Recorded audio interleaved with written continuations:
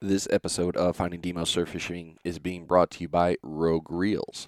Head on over to Rogue Reels Fishing, that's reels with a Z.com, and take a look at the collection that Rob has. Lots of different gear from his shark rigs, or also known as the Mica rig, the Smitty rig for sharks if you also have the RC Fishing Surfer, the Demo HD Double Drop Surf Rig, which is a heavier mono line. Not to mention the setup with line cutters. Great product right there to get your lines all cut up, and a few other products. Head on over to roguereelsfishing.com and get your stuff all set up to get out there and go get them fish. This week on Finding Demo Surf Fishing, we're going international, folks. We are going way out of Florida, and we are going to Australia. And if you've been following me on social media, you saw me post about this not too long ago about talking with Go Fish Australia. It's happening now. So if you've ever wondered about fishing down there, you're in for a treat. If you've never looked up Australian fishing, it's amazing is a word I guess I could use. It's wonderful on so many levels. The YouTube videos, the pictures, the brochures, all of it. It looks amazing. And tonight we're going to be talking with one of the local charter captains, Cody Edwards of Cody Edwards Fishing and of Go Fish Australia. We're going to talk to him about all of that and then some. So I hope you're ready. You're listening to Finding Demo Surf Fishing. Here we go.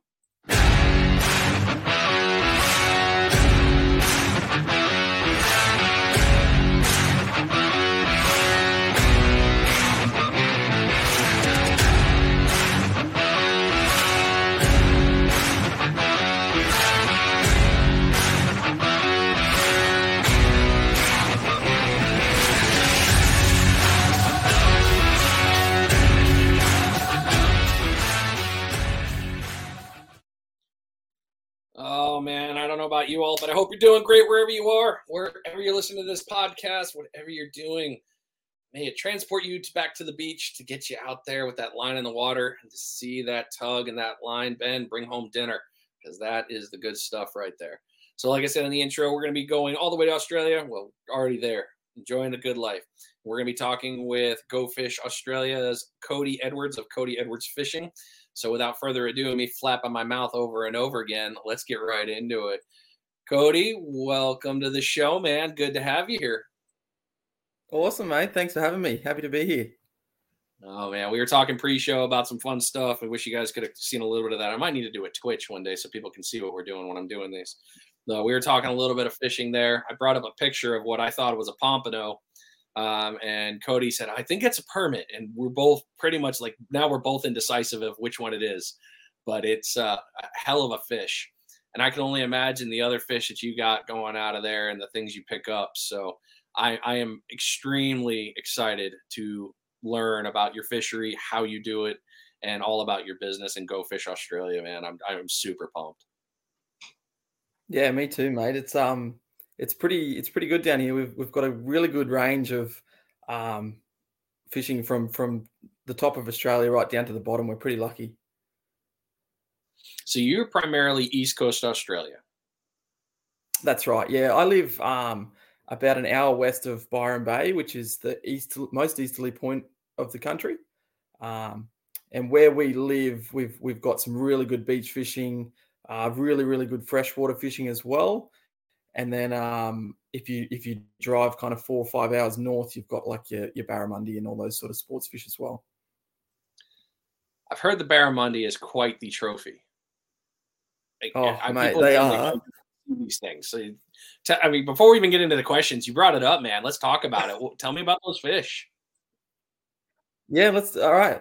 So barramundi are a little bit like a Nile perch, if you know what they look like. They're big and they're cranky and they fight like incredibly hard and quite dirty. They will tangle you around the first stick or snag or anything that's in their sight. So.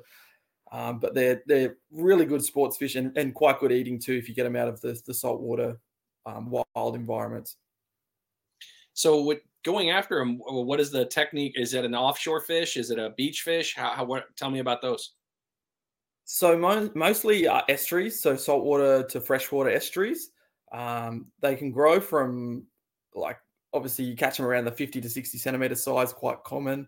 but they grow right up to like 1.3, 1.4 meters. So Holy up around crap, that kind dude. of 40, 50, 60 pounds. Yeah, massive. Wow.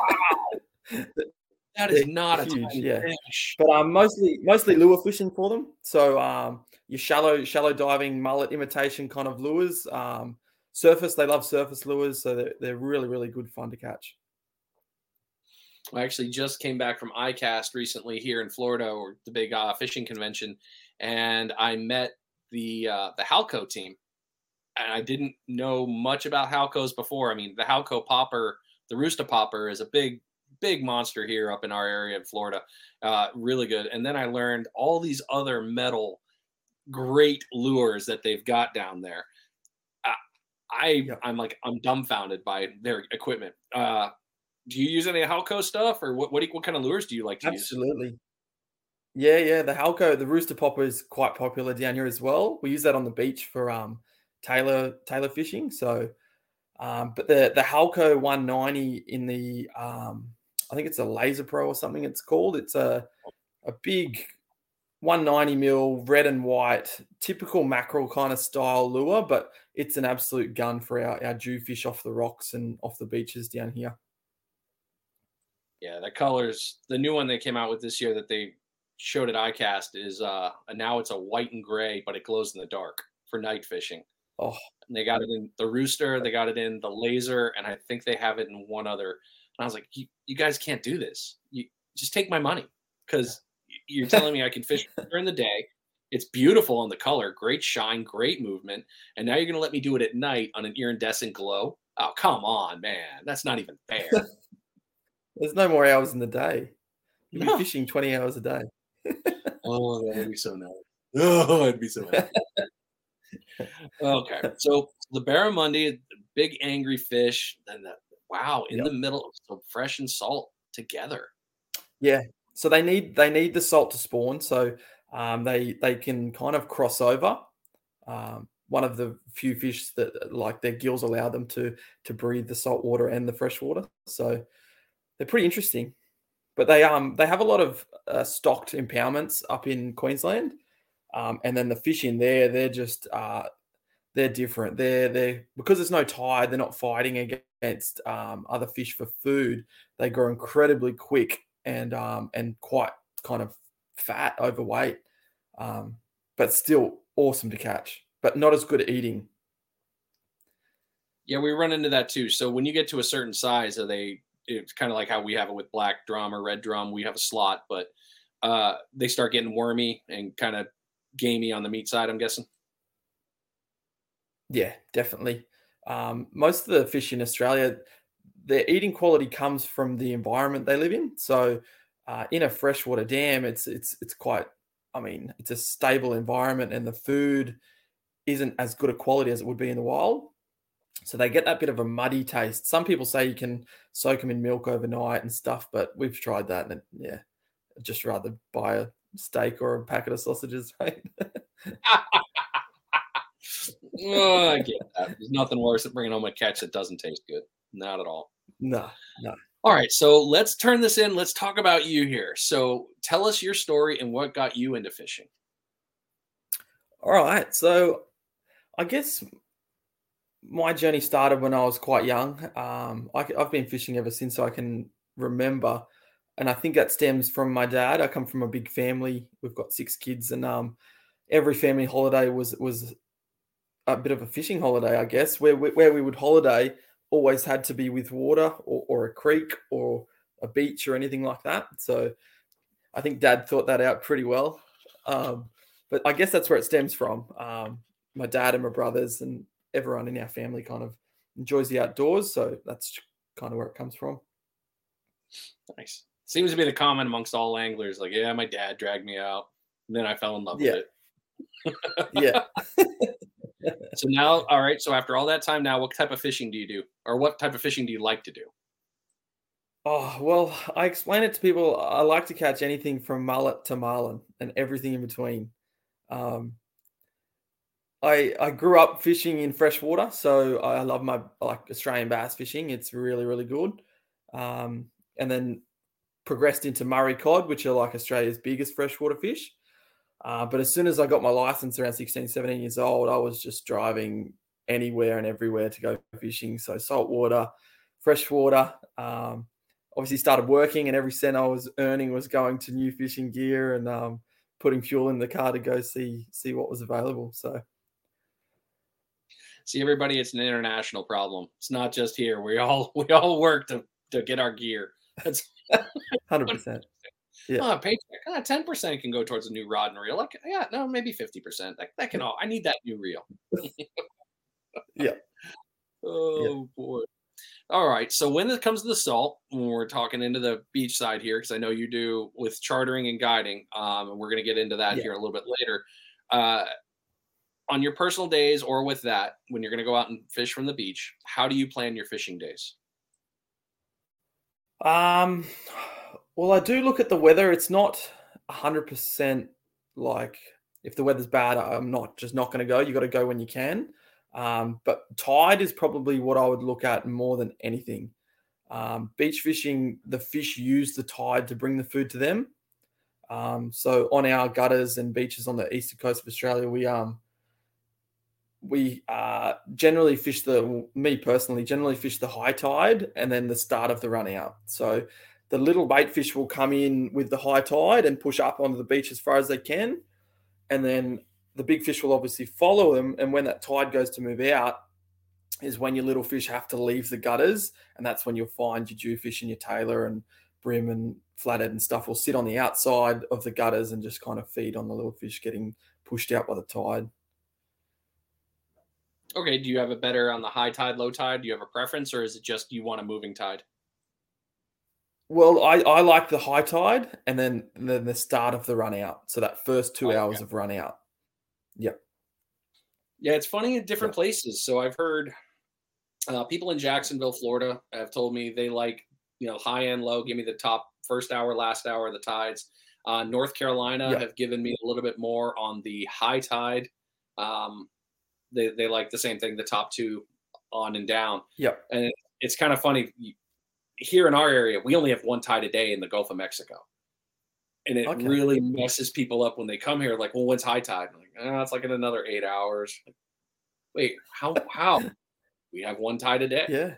So we get a little bit of fun movement here, but we have one tide messes everybody up when they come here. But whenever you go everywhere else, those I can imagine, especially like you, high tide, give me the top two. It's like, you can stay out here another 6 hours, man. You're gonna catch. Don't worry. You just sit down and enjoy. Okay. All right. So you've got the top two on the high tide side. Now, have you planned that one out with the weather? Yeah. Cool. How do you select your spot? If I'm going to a new spot, I'll probably generally spend 10 or 15 minutes just looking at the surf, seeing what the waves are doing. 95% of our beaches on the East Coast, like kind of central East Coast down, are very kind of surf rough. So like there's quite big waves. So I just generally have a look around and see what's going on, like to take in the environment is probably one of the most important things, stuff that's going on around you. If you look deeper, like have a look at the birds, see what the birds are doing, what point they're sitting on, all these sorts of things. Obviously, if there's people swimming or surfing, try to avoid those areas because they're going to be making commotion, and fish generally don't like that. But that's probably what I'll do if I roll into a new spot. Birds is an overlooked thing sometimes. Yeah. Don't know why. Yeah. So you talk about heavy surf in that area. Is that constant or is that seasonal? I think to answer that, it would be pretty constant. It would be unusual to roll into a beach on the East Coast, say from Byron Bay down, and then not be any waves. That's just not a thing. But once you get to kind of just north of Brisbane in Queensland, there's the Great Barrier Reef, which blocks a lot of that surf coming in. So it's different conditions up there. So yeah, like kind of 50% of our beaches would be surf beaches for sure. But you got to use that to your advantage as well. Gutters are quite easy to see when the surf's rolling through. The waves don't break in deeper water. So if you've got a gutter, you can see where it is because the waves aren't breaking there, and the fish use that as a bit of a feeding channel. Yeah, I always call that the highway exit. You got that whole line. It's Yep. like, oh, that's where you're. Don't worry, I'll put one here. I'll put one here. Yeah. One here. Yeah. Okay. So a lot of the same techniques we do. All right. So it's, again, throughout the world, we're all following the same stuff. I don't know why people are like, oh, that's how we do it there. They don't do it there. We all do it the same. Yeah. All right. So you got your spot picked. Now, how are you setting up your gear when you get to your spot? Now, what I mean by that is sand, like if you're using set rigs, or how many sand spikes, are you doing big spacing? Where are you casting your lines? We'll start with those two, and then we'll get into the other ones here. All right, cool. All right, so basically, when I go fishing, I'll take 2 rods. I'll take one set up for bait and one set up with a lure. My bait rod generally kind of goes. If you think of a gutter like a horseshoe, there'll be an entry and an exit. So I set my bait rod up at one end, and then I throw lures from the other end up, if that makes sense. Yeah, it makes a ton of sense, dude. I never thought about it. Like a horseshoe is not something I ever thought of. I always thought of a bowl, but that horseshoe makes a lot of sense. So a set rig and that, dude, that's smart targeting right there. Wow. All right, I'm feeling inadequate. All right, so let's talk about your set rig then, and then we're going to talk about your lure rig. What are you using for bait on your set rigs? So I'll run you through start to finish. So I personally use braid in the surf. I find it just cuts through the waves a bit better. Doesn't move your bait around as much.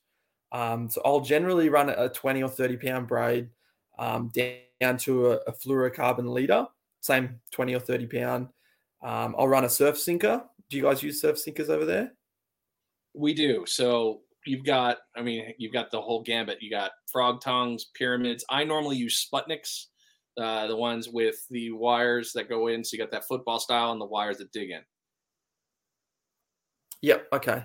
So what I would use is like to explain it, it kind of looks like a spaceship, kind of like not a bean sinker. It's like a flat disc. So it doesn't roll around on the sand on the bottom and it doesn't tangle up your gear. So I'll run that on my main line down to a swivel, and then down to a depending on the bait, probably a 3 or 4 kind of size hook. Wow, 3/0 or 4/0. Okay, getting after it there. All right. Yeah. So let me back up a little bit here for your sinker, because I think I understand what you're saying. Yeah. So it's one of the flat round discs, probably a 3-4 ounce or something. That you're using. That's right. That one. Yeah. Okay. Yeah. And those hold up pretty well. Yeah. They don't flop around much, huh? No, not too bad. No. Yeah, I'm excited for you. That's fun. And a little bit of movement is good for us. If it's kind of moving naturally on the bottom of the sea floor, I guess you call it, it's kind of, it works better, I guess, instead of just anchoring it to one spot. Yeah. Another angler that I follow very closely up here in our area, he likes to use the bank sinkers, the ones that are basically just, I guess it's the same there as this here.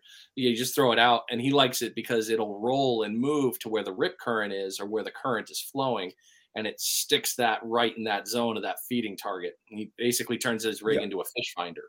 So it's, I've heard great things about that. So I can imagine the disc being the same thing. It keeps you out there, but it'll move to where you need it to be. Eventually it'll creep itself in without falling apart.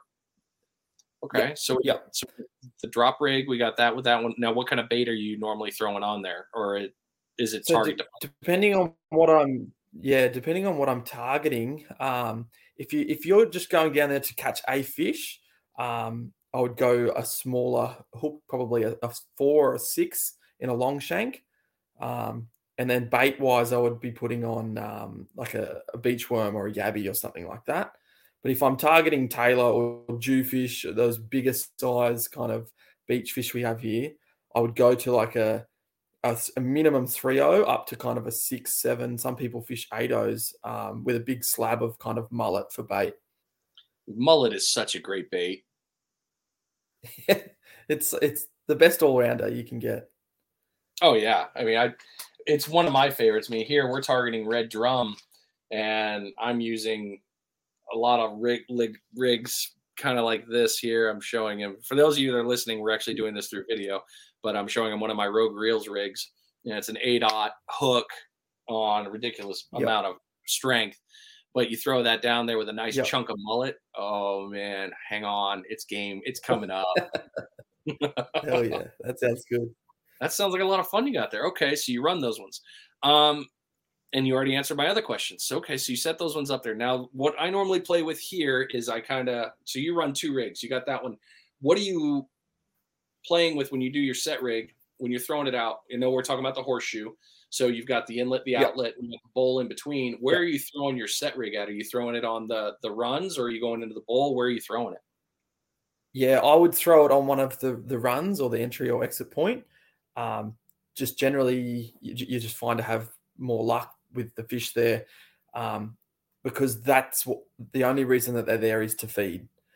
Sometimes the jewfish or tailor will come into that bowl you talk about, and they might have a feed and then just kind of chill out, you know. And if your bait's sitting there on the bottom next to them, they're probably not going to eat it. But if they're sitting on the entry or exit, they're there for food, and that's their only option.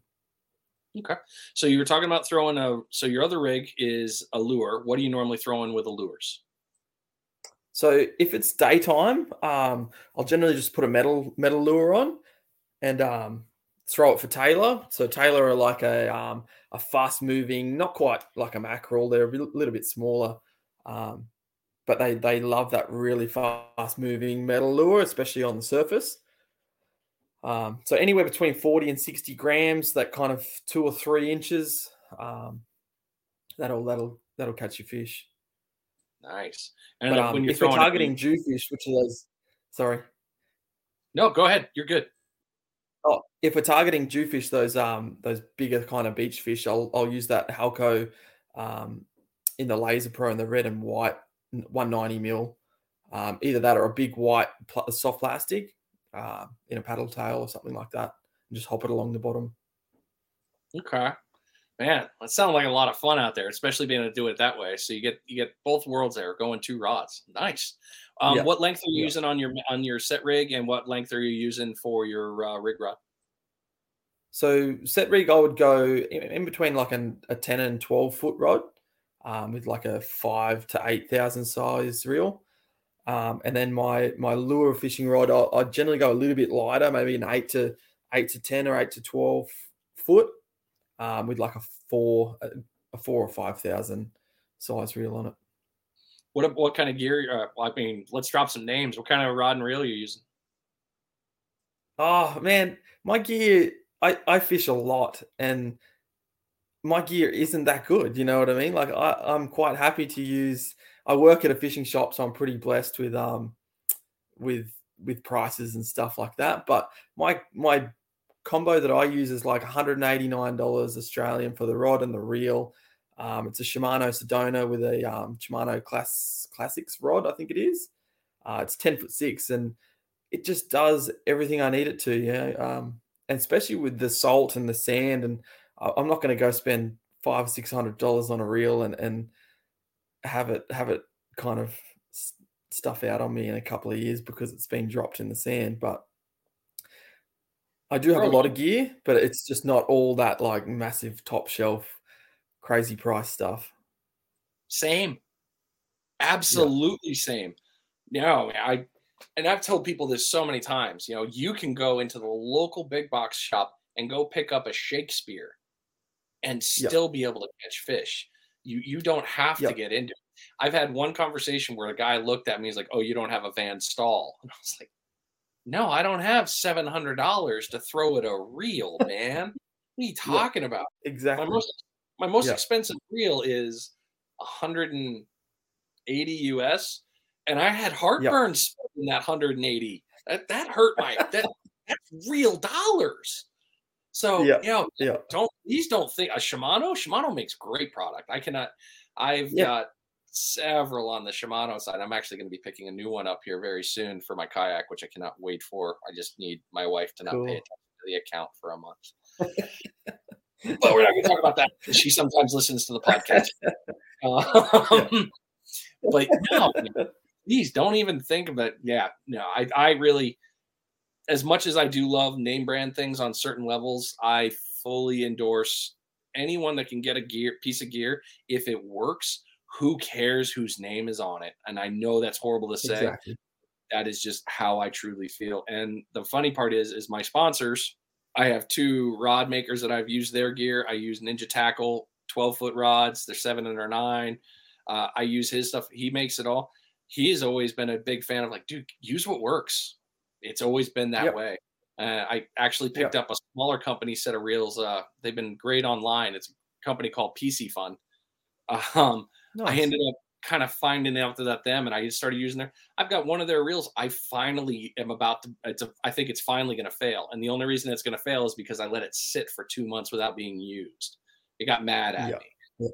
So yeah, I think honestly that gear, if it works for you, fit, form, function, you can't go wrong. Not even a little. Yeah. Exactly. And specifically with that beach and saltwater stuff, your gear just cops an absolute flogging, and to go and spend $500 or $600 on a reel would be ridiculous.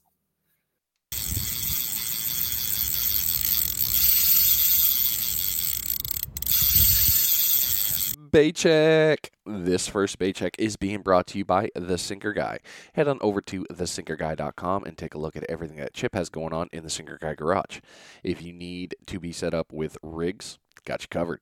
Measuring tape, you know he's got them. The Baker 9-inch stainless steel scissors, which are great for cutting up crabbies and a bunch of other bait pieces. Yep, he's got you covered. Oh, and did you know he sold sinkers? That's right, he does. They are definitely in the shop. So head on over to thesinkerguy.com. Get yourself all set up to get out there and go fishing with great products and great prices. Really fast shipping. Thanks, Chip. People can do what they want. By all means, you guys go do whatever it is you like. Yeah. We love and support you. We do. So go ahead. All right. So now we talked about that one. We talked about where you're throwing your stuff. We talked about what types of baits and lures you use. Nice job on that. We've talked about different fish that you've caught and you target there. Here, it's also the same thing with our surf. I can imagine it's probably the same there, is you can go out and you can target one species, but there's a great chance you're going to catch 4 other species. And it's the natural habit of the byproduct. Everything loves the bait. Is there when you go to the beach, there's this, hey, look, I really want to catch these fish to take home for dinner, or I want to catch these ones for the trophy. Is there a certain set of fish like that for you? Yeah, absolutely. So if you're going to the beach just to catch a feeder fish for dinner, you're more than likely going to run into brim. They're probably the most common fish on our beaches.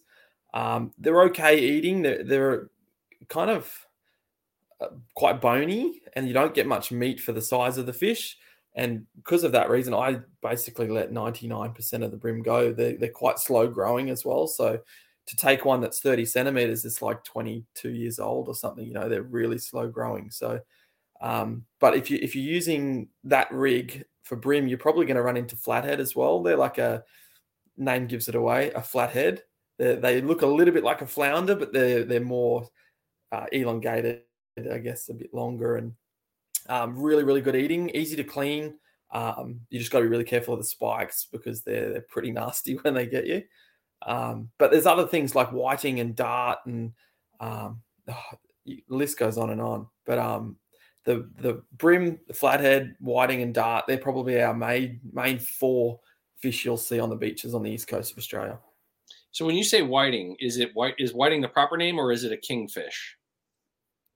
It's a whiting. It's a yellowfin whiting, I think it's called. Oh, the yellowfin. Oh, okay. Yeah, I'm tracking. So we have whiting here, but our whiting are called kingfish. So it's always that's one thing that throws numerous people is you start saying one name and people are like, wait, they have hold up. It's not the same fish. Yeah, for sure. Yeah, that's just the Aussie slang coming out. But yeah, whiting, I'm pretty sure it's a yellowfin whiting. And they have King George whiting, which are down in Victoria, which is like the southern end of Australia, down in South Australia. And they're massive. I mean massive as in like 60 to 70 centimeters. But for a whiting, that's huge. That is a big fish. Wow. Yeah, that's Yeah. pretty large. You know what? Just because you're on here, I'm gonna have to do this, and I can edit this out later. Yeah, this is how we do. So yeah, we southern, northern, and Gulf kingfish, and these are our Right. white.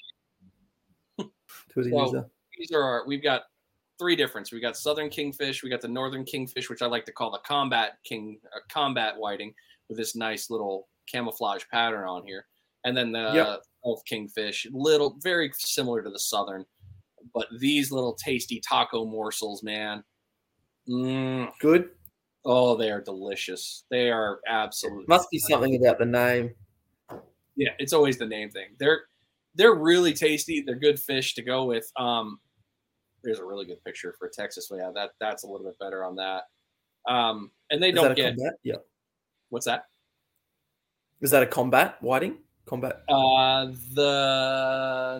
This one's more so. But yeah, you can see right here the real difference. Like that's a really good live difference. So you got the Gulf and then the northern right there. You can, the color change is significant. Yeah, definitely. But the tail always the same.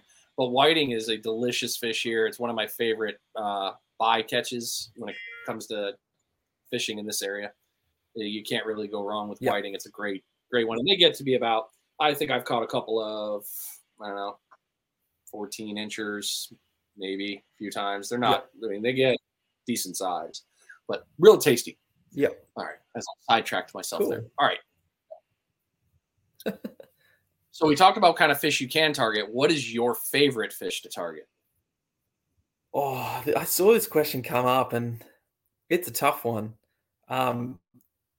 I mean, where my heart lies is freshwater, so my favorite fish to target would be Australian bass. But if we're talking beach fishing, you can't go past the jewfish there, or a mulloway. They've got two names, but they can be there one day and gone the next. They call them silver ghosts. So they're big, they fight hard, they taste good. Extremely difficult to get a pattern on them. They're like I said, they can be there feeding one day, and you go back with exactly the same bait, same rig, everything, and they're gone the next day on the same turn of the tide or whatever. But jewfish, because of their size, it's an ongoing battle between not going too heavy, but using heavy enough gear to be able to get them in. So when we're talking big, like they grow up to 5 feet long, like a 70-pounder is a good sized jewfish.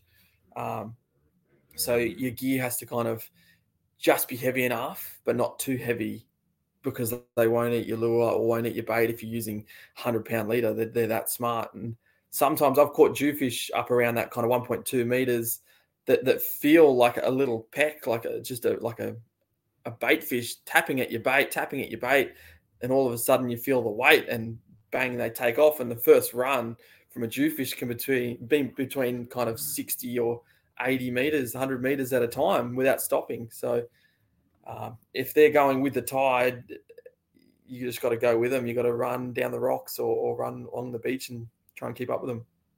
Okay, so I'm going to share my screen again, because this is going to kind of, I want to show you something funny. So you start talking about jewfish. So here's your mulloway, right?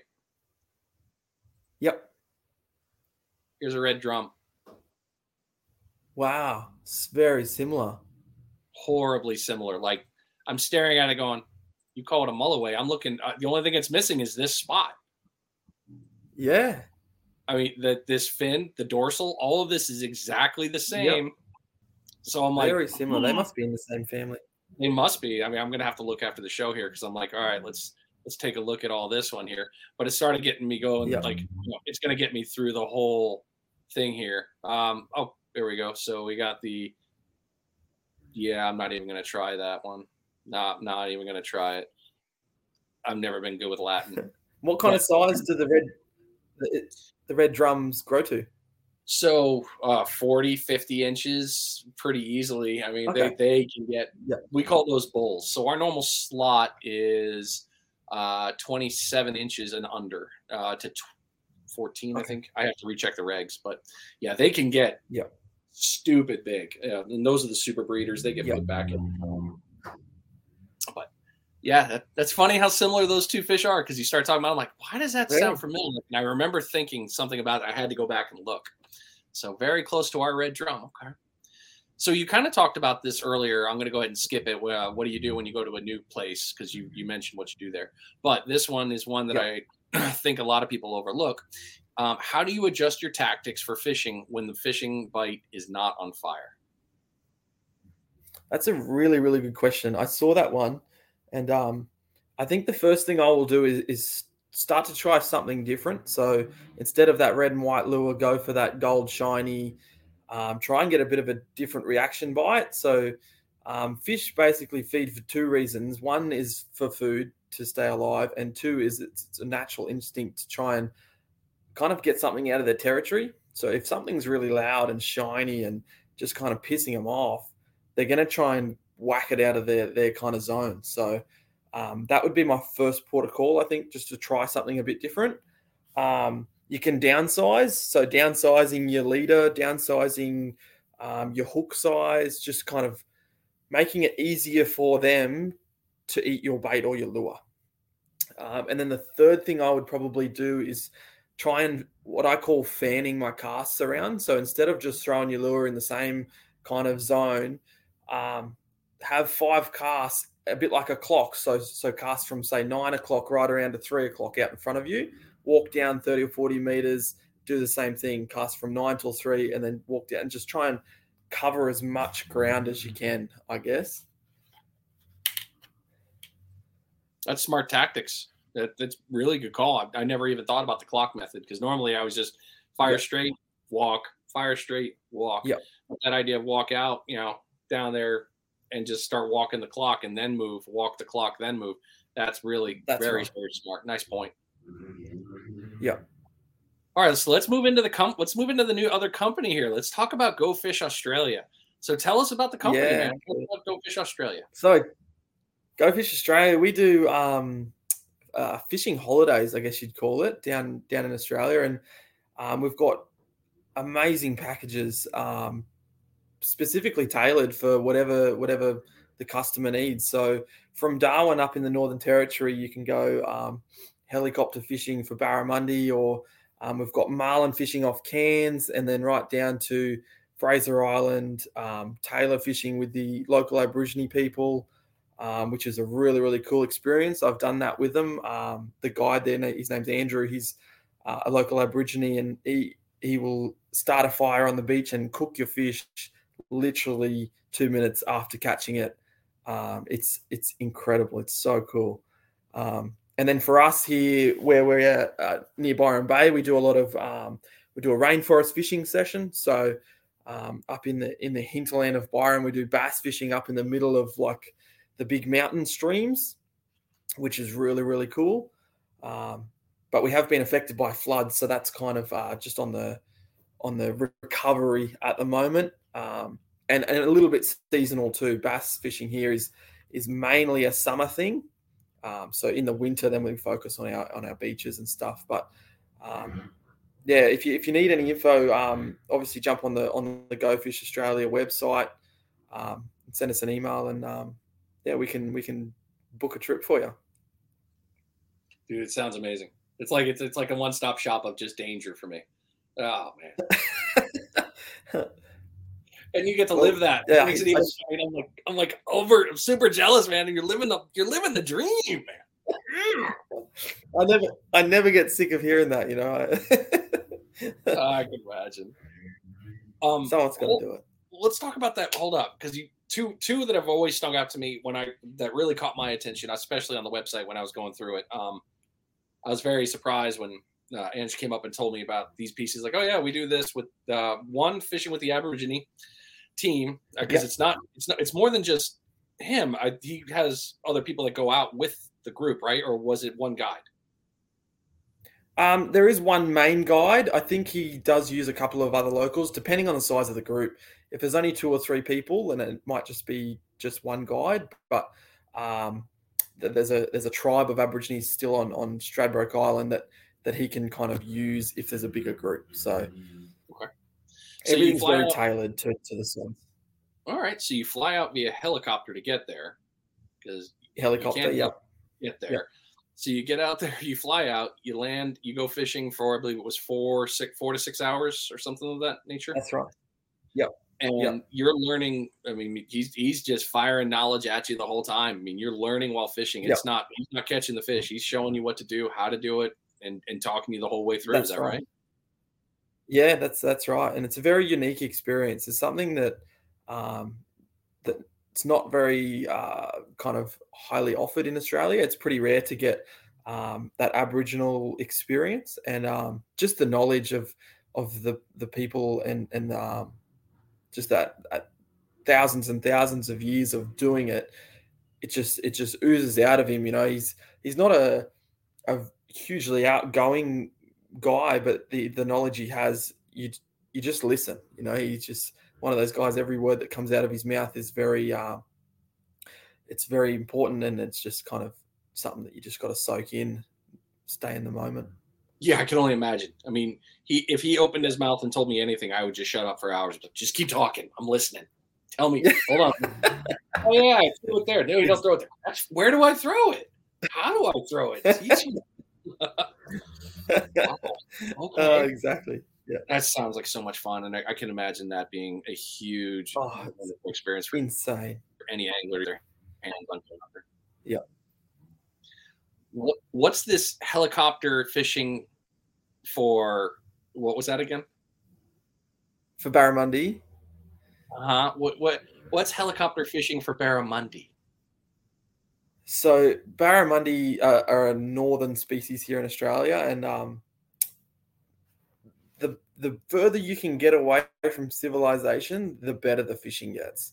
So what better way to jump in a helicopter and just kind of find a place that not many other people have been to, jump out of the helicopter and just catch a barramundi straight off the bank, have it cooked there right in front of you. Island hopping fishing is brilliant.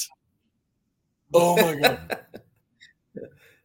Whoever came up with that is freaking genius. I mean, seriously, you know what? I don't want to be around people. What are we going to do? Yeah, get in the bird. Wait, what? Yeah. Yep, we're going. Oh, man. Yeah. Full Arnold Schwarzenegger fishing. Oh, dude, that's got to be so much fun. So do you do that, or do you stay on the Not yet. COVID kind of ruined a couple of trips for us. But the tourism industry is slowly crawling its way back with international travel opened up now. So fingers crossed in the next probably 6 to 12 months, we'll have a trip up in Darwin. Nice, man. So when you were saying if they want to book a trip or find out anything more about Go Fish Australia, they need to go to the website. Is that correct? Yeah, jump on the website. It's www.gofishaustralia.com.au and just flick us an email and let us know what you want to do, and we can build a fishing trip based around what you want to do. So it's super tailored, and it's an incredible experience. If you ever come down to Australia, you've got to try it. Yeah, that part I heard when Ange sent me that email. He's like, "What kind of fishing do you want to talk about? Like, we'll tailor anything to you." It's like, no. There is limits on the Visa card for what I want to be able to fish. No. And I can extend the visa. We'll just I got the sense of it through the emails back and forth with you guys that it was literally, hey, I want to do this kind of fishing at this. Okay, no problem. We got you. You guys can cover it, take care of it, and get it done. That's it. Yep. That's not healthy for me. I love it. Dude, it's so great. Oh, that's so. How did you get involved with Go Fish Australia? So I work for a tackle shop in town, so which is a little bit like a Bass Pro Shop. It's called BCF, which is stands for Boating, Camping, Fishing. So I've been working for them for the last 5 or 6 years, and I just met Ange through BCF. She was after some info, and we just got chatting, and my first job interview where. With her, we went out and just sat down and had a beer at the pub, which was good. And she's so good to get along with. So we got along like house and fire, and it all stemmed from there. You can't go wrong with an interview starts at a pub. That's what I thought. This is like the perfect company to work for. Yes, we encourage this. Oh. Okay. Okay. In moderation. In moderation. In moderate, yes, always important. All right, so working for BCF, okay, and then Ange, cool, moved in that one. All right, so let's back it up a little bit further then. What got you into guiding? Well, that's a good question. It's a funny story. I've got this mate who has always liked fishing, but he's really crap at it. So I've been guiding him since I was like 10 years old. And he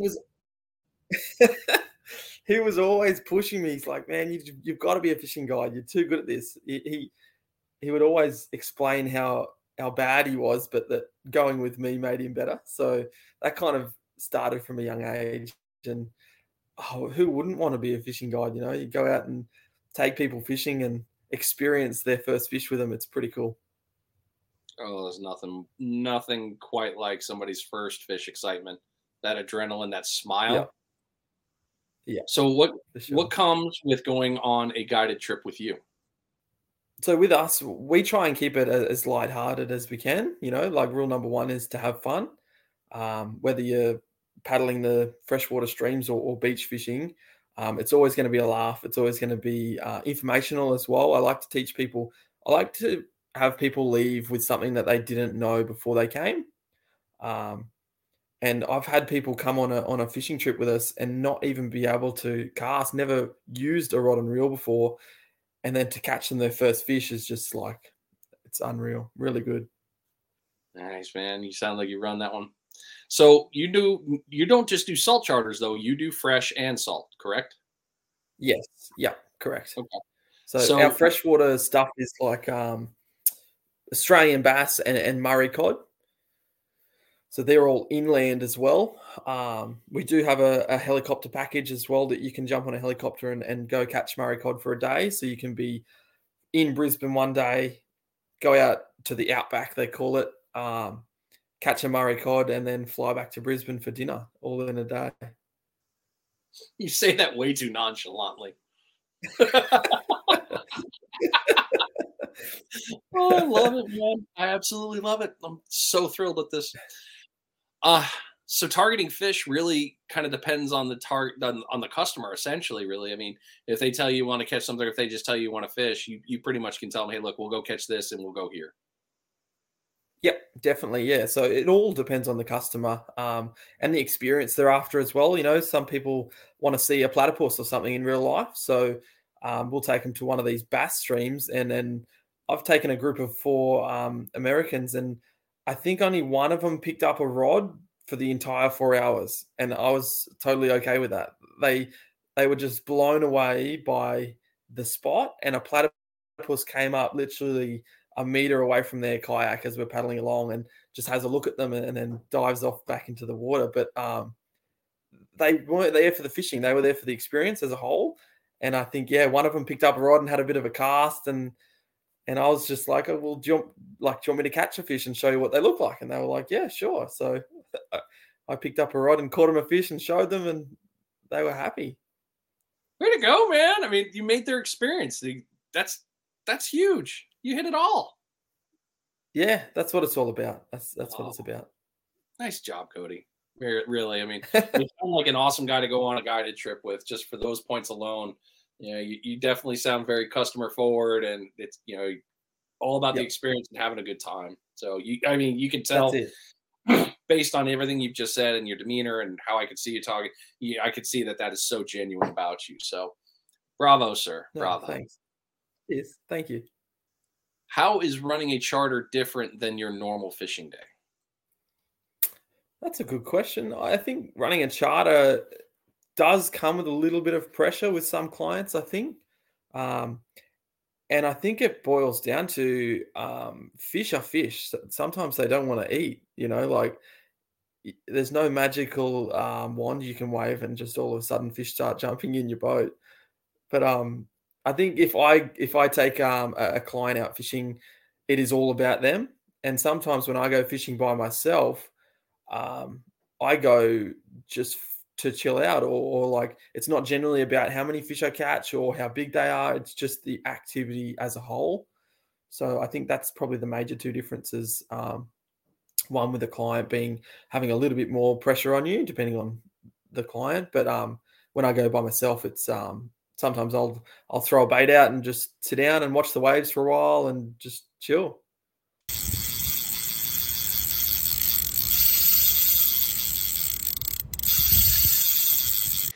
Bait check. Oh, yeah. Number 2 bait checks being brought to you today by Sword Fishing Products. Head on over to swordfishingproducts.com or swordtools.com. They will both bring you there. And get yourself all set up with the really great fillet knives and utility knife that they have available. They have special editions out at this time, so you can get your hands on these great blades. They are sharp, they are strong, they are durable, and they have a lifetime warranty. No questions asked, lifetime warranty.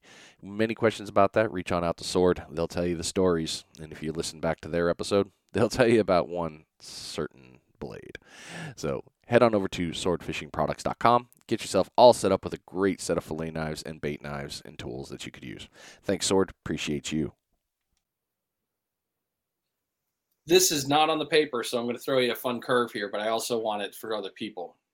So Cool. You're just south of Gold Coast. Byron Bay is down there. So running M1 north from Byron Bay to Brisbane, how long is the drive? Yep.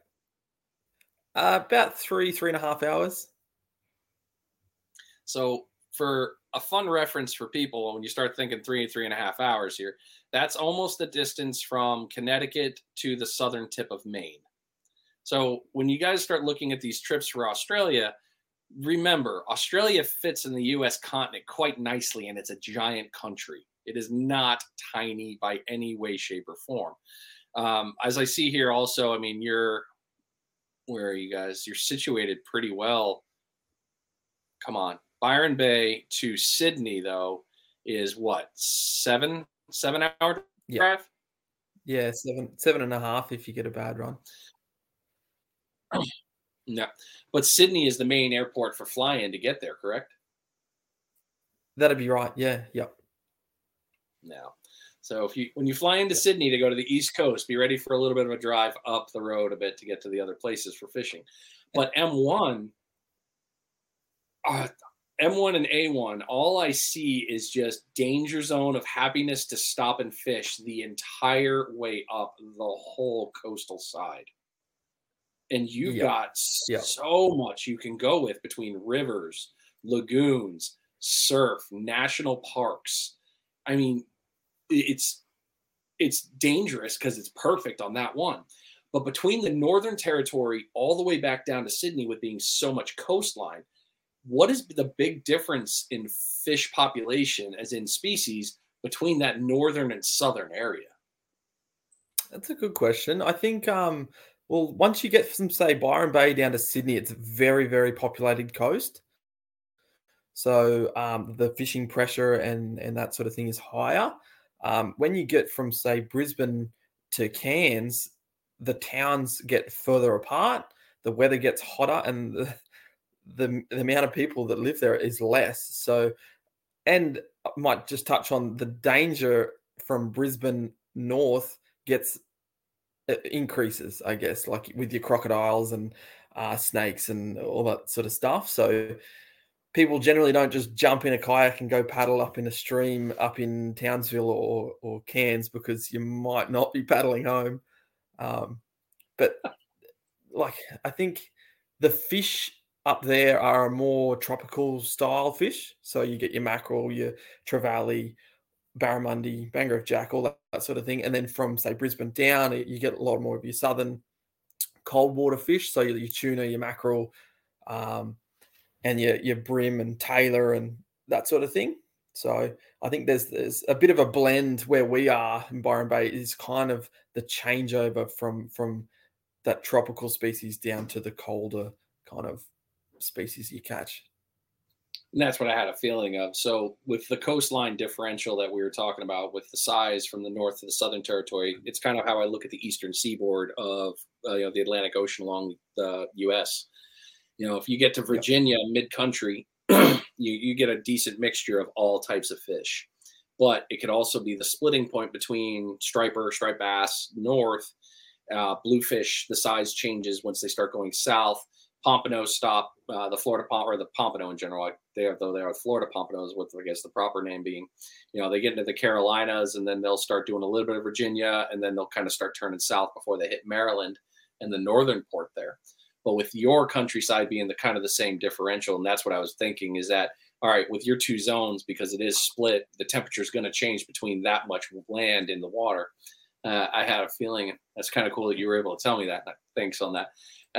But with the Northern Territory like that, and you started telling me about the things that are going to kill you in the water, it reminded me of the pilot I was telling you about for pre-show. We had a great pilot when I was in the Marines. We had an exchange program with the Australian Air Force, and we switched pilots, and he came over and flew with us on our deployment. And he reminded me, he's like, Gunny, just remember, everything in Australia wants to kill and eat you. So it was kind of like, that's really comforting. And he's like, don't worry, it's all you'll be okay. And I was like, no, nothing about that sounds good. Look, I think we talk it up a bit too much too. It's not that bad. You've just got to be careful. It's like anything. If you meet up with a local, they will know the right practice and if they should be running you through the right practice in certain parts of the country. From Brisbane down south, you're pretty safe. Just don't get bitten by a brown snake or redback spider or anything like that. Oh, I thought you were about to give me like a list of creatures. Like, don't touch this. Don't play with that. Watch out for this. And I've heard about the spider. I've heard evil things about the damn spider. Yeah, not great. That's just comical right there in itself.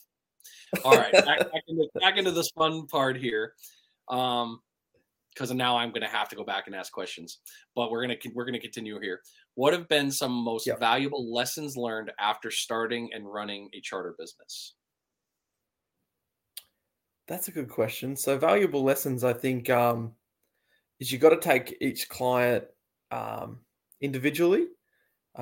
You don't know people's background. You've got to get to know people very quickly, and just being a good judge of character on what a client wants, or simply just asking them, what are you looking to get out of this experience? Being upfront and open with people gets you a long way. But yeah, that's what I would kind of say to that. What has been your personal favorite fishing memory? Oh, this is a tough one because there's been so many. I think one that stands out for me is I took a mate of mine barramundi fishing up in central Queensland, so kind of halfway up Queensland.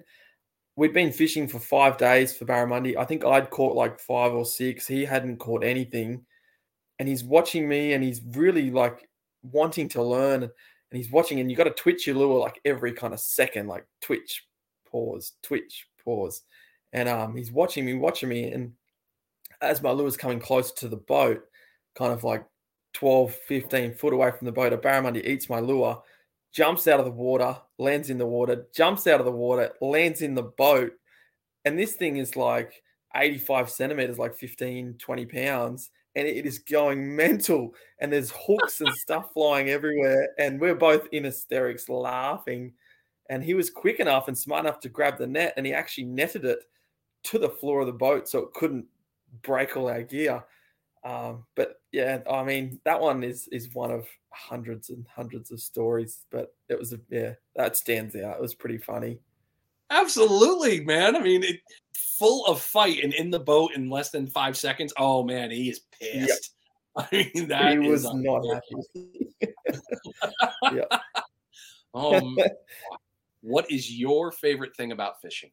Oh, that's a good question as well. I'd have to say the feeling you get from either catching a fish or putting your time and effort and focus into catching that trophy fish and then watching it swim away is unreal. It's so hard to explain. And I guess if you're listening to this podcast, you've probably got that same feeling. It's irreplaceable with any alcohol or drugs or anything. Like it is a drug. Fishing is the most addictive drug ever. So yeah, I think the feeling you get from from rewarding yourself for putting in time and effort and catching that once in a lifetime trophy fish. Yeah, the tug is definitely the drug. Yeah, Stupid sure. rod just sits there, and all of a sudden it bends, and you're like, yes! Oh, that We're feels- on. We're on. Oh, love that, man. Love that. I know this isn't in the questions. You do some night fishing, right? I do. Yeah. So do you use glow sticks on the line or on the rod? I generally use like a glow stick on the, you call them spikes, like a tube that goes into the sand. So Oh, you can sand spike. see, Okay. and then I just use a ratchet on the reel. So I don't really use any glow sticks. Oh, wow. Okay. Yeah. That's a hell of a warning. The ratchet going off. So that's your Yeah. what Well, tells you. it's Okay. you guys would have bait runners over there where you can like flick the switch on the back of your reel and there's zero drag, no tension. Yeah. So that's what we use at night. Okay. So that's your alarm. All right. So I normally use I think it's Out Sunny. I'll have to relook it up. But there's these little glow sticks. They're maybe 1.5 inches, 2 inches long that attach to the tip of the rod. Then they stay out of the they're out of the way of the guides and everything. So all you have at night is, you've got pitch black, but then you've got just this little green light at the very tip. Cool. That stupid thing, when that rod bends and that glow stick is wiggling, that is a whole different adrenaline than day fishing for me. I don't know why, but man, Yeah, I instantly like, yeah, let's do it. You just go nuts. So I can imagine like the sound, because I have the exact same thing, that the bell sound essentially on my Achios, my 656. You put that on and it's just, you hear that drag. And, yeah. I could use that as my ringtone on my go. phone, I reckon. I might have to send you the one I have. So unfortunately, because we're doing this live and I'll have to edit this out, every 25 minutes I do a bait check. And it's the sound for the bait check is actually my reel sound on drag getting pulled. So it's, I know it's a little tingler, man. I'll send you the audio file so you have it. Yeah, please. It's a good one to make for a ringtone. Okay, almost done. What is a bucket list fish for you to catch? I put a bit of thought into this. I think we spoke offline earlier about are large and smallmouth bass as easy to catch as you would think, and I reckon I would love to come over and do some freshwater fishing for large or smallmouth. I think our Australian bass are very similar to your smallmouth. They can be really finicky, but when they're on, they're really on. Like it's a bit of both. But yeah, I'd really love to catch a largemouth. I reckon that's what I'd go with. Oh man, you're gonna love it when you come here then. Because if you did come to Florida, and if you went specifically, well, our area is great for it. But if you went to the East Coast side, you'd be able to go largemouth, smallmouth, and then peacock bass in a day. Yeah. So sign me up. yeah, I've heard good things about that over in the Jacksonville and St. Augustine area of people being able to catch peacock bass and then going inland and getting large and smallies. Yeah, we need to do that. It's funny. We're both like, yeah, hey, I'll go there for a week. You go here for a week. We'll call it good. Yeah. Sounds awesome. With that, so with the bucket list, there also comes always the ideal, like I'd love to go here. Where would be a dream place for you to go try and fish? I've got to go to Gunnersville, I reckon.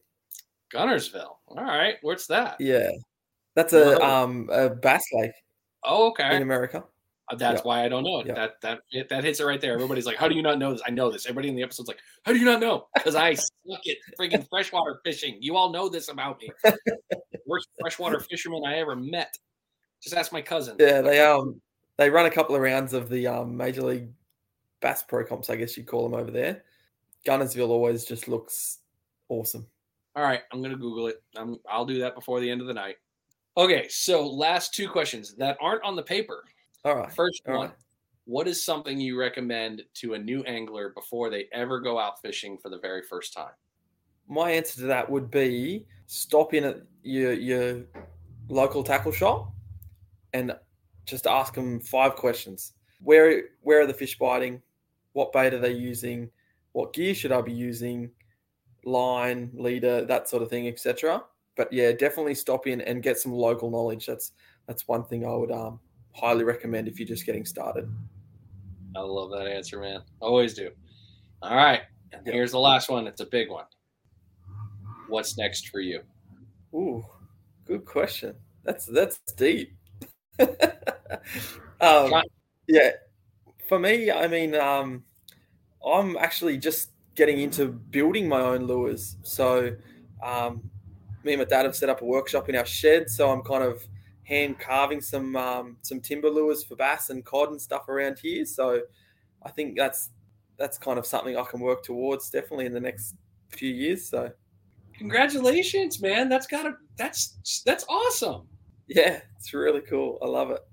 So are you hand carving like whittle cart, or are we doing, what are we, doing? A little bit. So we've got 3 power tools. We use like a bandsaw, a scroll saw, and a belt sander. So basically you carve them out and then sand them back, hand paint them, and go from there. So these are some ones that I finished the other day. I don't know if you can be able to see these, but they're like kind of crankbait style. Yeah, big head, small body. Yeah, nice. Yeah, yep. I like that yellow and black. That's going to get you in trouble. Yeah, definitely. That's my favorite.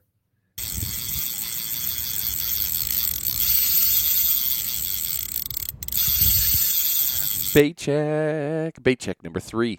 This bait check is being brought to you by Ninja Tackle. Head on over to ninjatackleva.com and take a look at everything that they have in the shop. Not only are they Ninja Tackle, they're also Ninja Tactical. That's right. They have added optics and other firearm utilities to get yourself set up if you're in that realm and want to get yourself some good gear. Take a look at that. He also sells rigs, fishing lures, rods, in case you didn't know. That's right. Ninja Tackle's got you covered. Great shipping options, very fast, and extremely responsive to all messages. So head on over to ninjatackleva.com and get yourself set up. Thank you so much, Ninja Tackle. I appreciate you. Congratulations, man. That's really super, super being on the move there. At least you know, hey, I'm going to keep moving, keep growing, keep doing all those good things. Yeah. Well, we're coming up on hopefully, go ahead. Hopefully the international travel and stuff can come back, so we can start kind of getting some tours done and showing some people what we have to offer down here. Now you got me hooked already, and not all pun intended, I guess. But I am excited to get out there and come down and take a look and come fishing there, because it just sounds, everything that you told me about Go Fish Australia, with tailoring it to anyone on that, but also the idea of being able to go fish with you, knowing you know the area and all the things you have said. It sounds like the perfect way to plan a trip is to come down, get in touch with Ange beforehand, get all set up, know you're going to get that, go out with you, go out with the Aborigine team, go out and see these things, but see your country and enjoy the fishing there, because it sounds awesome. It sounds like it's a great time. Yeah, it is 100%. Again, thank you so much for taking the time today. I appreciate it. I know it's the start of your day, the end of mine here, and I'm very thankful for this whole episode that you gave me, and so much great knowledge out there, man. You've definitely given me a couple things to think about, changing up on a few of my tactics, and I'm sure that it definitely helped quite a few listeners tonight, as fishing's fishing, but you gave some great nuggets of knowledge, so thank you very much for that. Oh, awesome, mate. Thank you for having me. All right, man. Well, we will talk soon, and then we'll get all that info out on all the links and everything, and we'll talk then. Awesome. Thanks, mate. Yes, sir. All right, everybody. I hope this episode helped you, because it seriously helped me. Go Fish Australia has got a ton of great things set up for you to go ahead and take a look at, to go out. If you plan on going down to the east coast of Australia for fishing, they can get you out on any different way you want. As you heard, Cody is one of the guides. He's going to get you out there, get you on the fish. You just can't go wrong. So that's gofishaustralia.com.au. Make sure you take a look at that for the website and all the information on there. They're also on your social media platforms of Facebook and I believe Instagram. I'll double check. It should all be good there. But thanks so much for taking a listen to the episode. You've been listening to Finding Demo Surf Fishing. I'm out of here.